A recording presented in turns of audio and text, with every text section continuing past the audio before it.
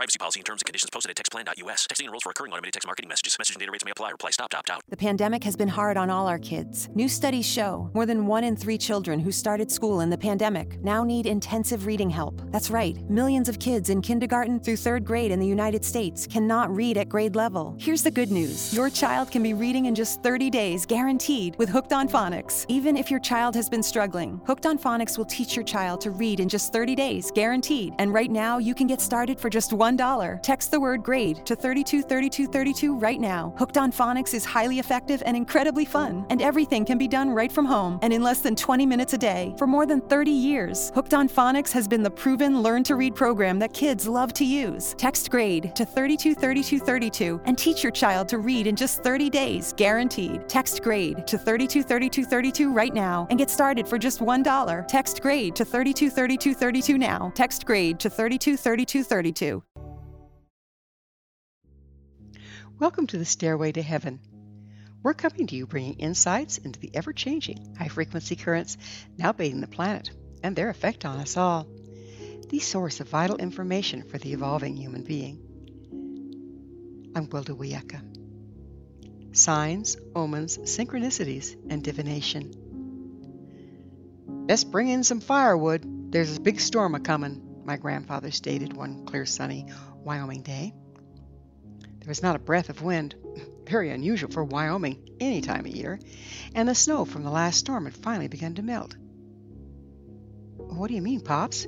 There's not a cloud in the sky," I inquired. Pops was an old rancher. His father had homesteaded in Wyoming. When he died, he left the ranch to Pops, who'd been working it his entire life.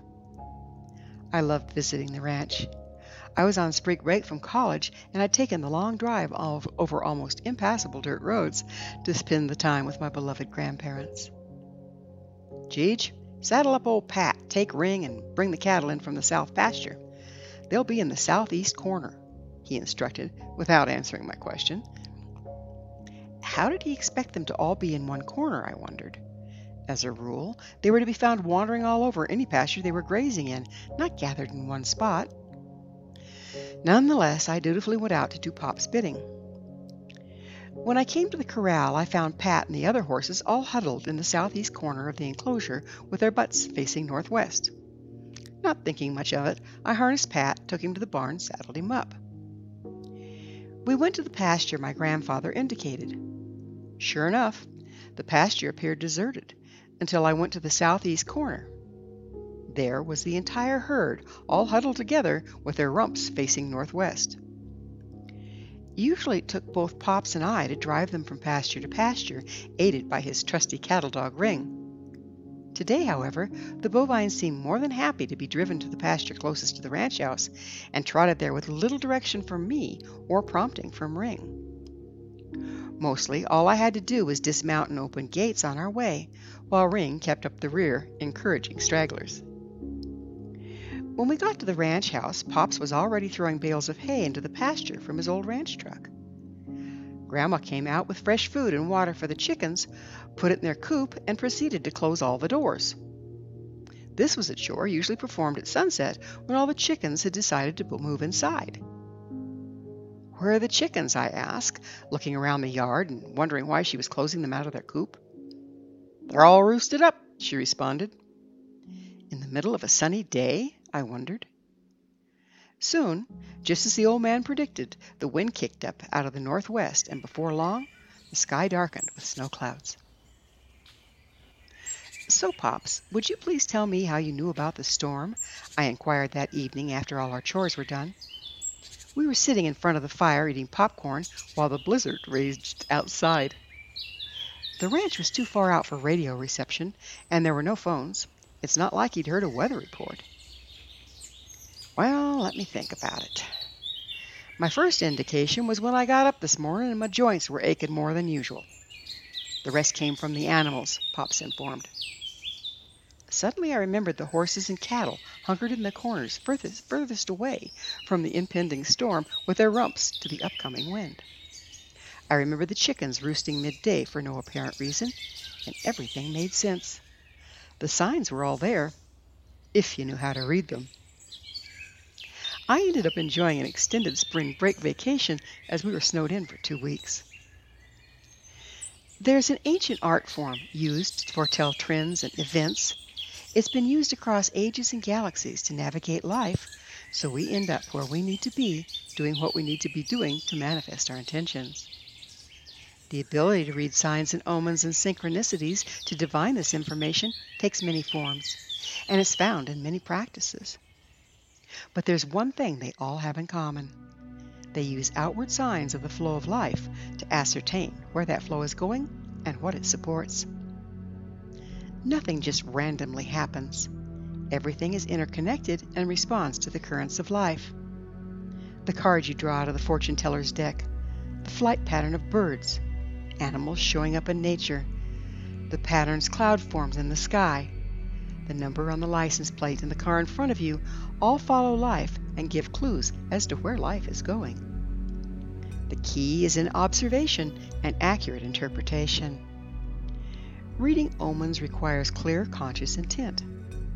It's helpful if you understand how to compose your intent and bottom line along with your question. More information on this can be found in the Stairway to episode entitled The Hidden Power That Drives Our Lives, Intention, and Bottom Line. In my grandfather's case, his intent was always to responsibly run the ranch while seeing to the safety of his family and the animals in his charge. Over the years, he'd observed many recurring signs in the behavior of animals that gave an almost uncanny ability to foretell the weather. Once he observed a particular behavior in one species, in this case the horses, he could also extrapolate what the other animals would be doing, such as where the cattle would be and that the chickens would be roosting midday. He was then prompted to have me bring the cattle to a closer pasture, where he could easily deliver hay and keep them fed throughout the storm, while the more distant pasture was inaccessible and the grass buried under deep snow. In the case of the fortune teller's cards, any fortune teller worth their salt will have you hold your question in mind while either they or you choose a card. This will not only influence which card is chosen, but also the interpretation. One form of divination used by almost all cultures is the appearance and behavior of animals. When you see something in nature that catches your attention, like a raven perched on a fence, first recap what you were thinking or intending at the time. Write this down in your journal. If you know how to work with intention and bottom line, include this also. Then recall all the details of the sighting that you can, like directions and activity. In this case, let's say the raven was perched on a fence in the north, facing east, cawing loudly. If you'd been thinking about whether you should stay in your old job or seek a new one, apply the meaning of the symbols to your query. You can also Google or use Animal Symbols book to help look up raven. Raven is the bringer of omens and magic. They're black, so they bring light into what's hidden. If you have a particular relationship with ravens, consider that in your interpretation. In my case, ravens often show up when a family member or friend needs my help, so I'd consider that when figuring out the meaning. Next, consider the directions.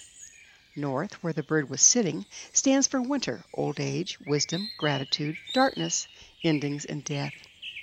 East, where the bird was facing, stands for sunrise, spring, new beginnings, and the planting of new things.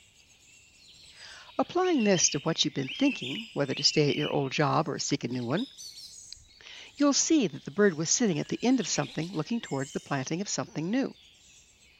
Cawing usually indicates an urgent message or drawing attention to a thing. Putting it all together, one interpretation might be that you've reached the end of your old job and it's time to consider planting seeds for a new one. The cawing might indicate it deserves your immediate attention and needs to be done in a timely manner. Time of day can also play in. For instance, if it were evening or dusk when you saw the raven, it might indicate the sun was setting, time was almost out to make the desired changes, or the sun was setting on your old job. It's a powerful form, but to accurately use it, you'll need to study the meaning of each direction and find a good, reliable source of information on animal totems and their meanings. Every tradition has its own interpretation, but for our purposes, a quick synopsis of the directions. East stands for sunrise, spring, new beginnings, childhood, and planting of new things. South, everlight, midday, summer, passion, co-creation, adulthood, and tending crops. West, sunset, fall, harvest, sorting, discernment, midlife. And north, darkness, winter, endings, death, old age, and transmutation. For the meaning of animal totems, you can use resources like books on the topic or Google, but play with the interpretations until it feels right to you. This is your relationship to the world, not someone else's, so you are the ultimate authority. Another form of divination is found in the events happening in your environment. One of my favorite examples is the day I was wondering if my friend from work would welcome a visit from me. A devout Catholic, she'd been having a tough time adjusting to her daughter's divorce. No sooner had the thought entered my head than my dog stuck her nose into my sleeping cat. The cat went ballistic, puffed up, hissed, yowled, and chased the poor dog out of the room, taking chunks out of the hapless canine's hide with her claws. All righty then. Needless to say, I did not go visit. Sometime afterwards, when my friend seemed to be doing better, I told her I'd considered paying her a visit to lend my support. She told me she was glad I didn't. She'd been extremely bitter. She found herself snapping at everyone and did not want to see anyone for a while. Thinking back, my dog had indeed stuck her muzzle into my cat's business uninvited, with disastrous results. Once again, this takes being observant, taking time to journal, and accurately interpreting events. Rather than just waiting for an omen to appear on its own, there are ceremonies and techniques that one can use to actively engage omenology. This one I learned from my favorite Celtic shamanism teacher, Tom Cowan. Journal your intent or question. Take your journal and a magnetic compass outside and stand in the betwixt and between, such as half in the shade, half in the sunshine, 1 foot on the pavement, the other on the grass, and so on. Without looking up, face east. State your question before looking up. Take note of the very first thing you see and jot it down in your journal along with the direction. Look down, turn to face the south, and repeat. Do the same for the west and then the north. Give gratitude for the data, even though you probably don't know what it means yet, and go work with the information. In this exercise, triangulate your question with the meaning of the direction and the symbolic meaning of the first thing you see. You can often find meanings for symbols in a good dream interpretation book, as long as you remember that you, not the book, are the ultimate authority. The meaning may not immediately come to you, but rather serve as a sign when you're faced with a choice you need to make to reach your goal. For example, I did this exercise when I was asking where would be the best place to move my school and office, as the lease was running out on the old location. In the east, representing new beginnings, I looked up to see a huge boulder. A dream book indicated it stood for a large obstacle in my path. I got distracted trying to figure out what the blockage was. Later, while searching for a new location, I'd narrowed it down. I'd found nice buildings available in 2 different towns close to where I lived. One was Longmont and the other Boulder, Colorado. Suddenly, my exercise in omenology came to mind. Boulder. It does indeed come to those who wait. If you're engaged in an important project or trying to manifest an intent, it's doubly important to pay attention to the omens that appear in your life. Omens will direct you to opportunities leading to your desired outcome, or conversely, warn you about upcoming pitfalls, like my dog's muzzle in my cat's business. However, life goes on all around us all the time. It's important not to get so caught up in finding meaning in everything that you don't simply enjoy the moment. Sometimes a bird sitting on a branch singing is just a bird sitting on a branch singing. Take time to sit back and enjoy the song. But if you're going through tough times or setting a strong intent, trying to manifest something, or have a burning question and need guidance, pay close attention to everything around you. We're not alone. All of life conspires to help us if we just ask, trust, watch, and listen. Thank you for joining me, Gwilda Wiyaka, on the Stairway to Heaven, where we provide updates on the energetic current facilitating our evolution into conscious, powerful co-creators. To revisit this or any of our past episodes, visit our archives at www.stairwaytoheavenmedia.com. If you'd like to find out more about me, my school, and the evolutionary tools we offer, visit www.findyourpathhome.com. Until next time, may you be blessed on your sacred path to wholeness. We are here. The time is now.